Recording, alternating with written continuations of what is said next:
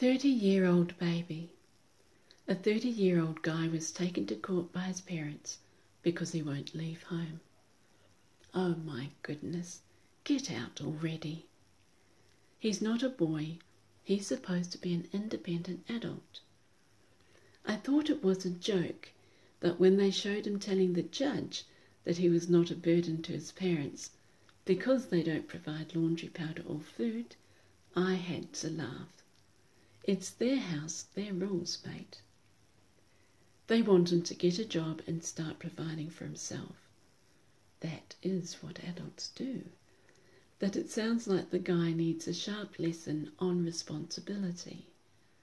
Laundry and food, that's not even the half of it. Once he is actually earning and providing for himself, he'll find out what it takes to live in the real world. Power, phone, rent, transport to and from work. He has had a very sweet life. His parents must be really soft if he has to be ordered by a judge to leave home. They could have got the police to put him out, but they probably did not want a conviction against him, or were hoping that he would do as they asked. He's got no shame being filmed, and thinks he has every right to stay in his childhood home. It would be different if he was paying his way, and they did not mind him staying, but he wasn't. He never mentioned that he'd paid board, nor did he show any gratitude for the great start in life that his parents had given him.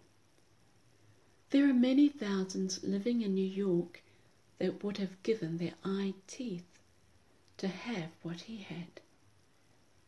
Childhood was over a long time ago, and he needs to grow up. Fancy being ordered by a judge to leave. He obviously has no respect for his parents. They should toss his clothes and shoes out the window and only let him take what he has paid for. Then, after he's gone, they should invite some friends over and have a party to celebrate his departure. Good riddance to the big baby.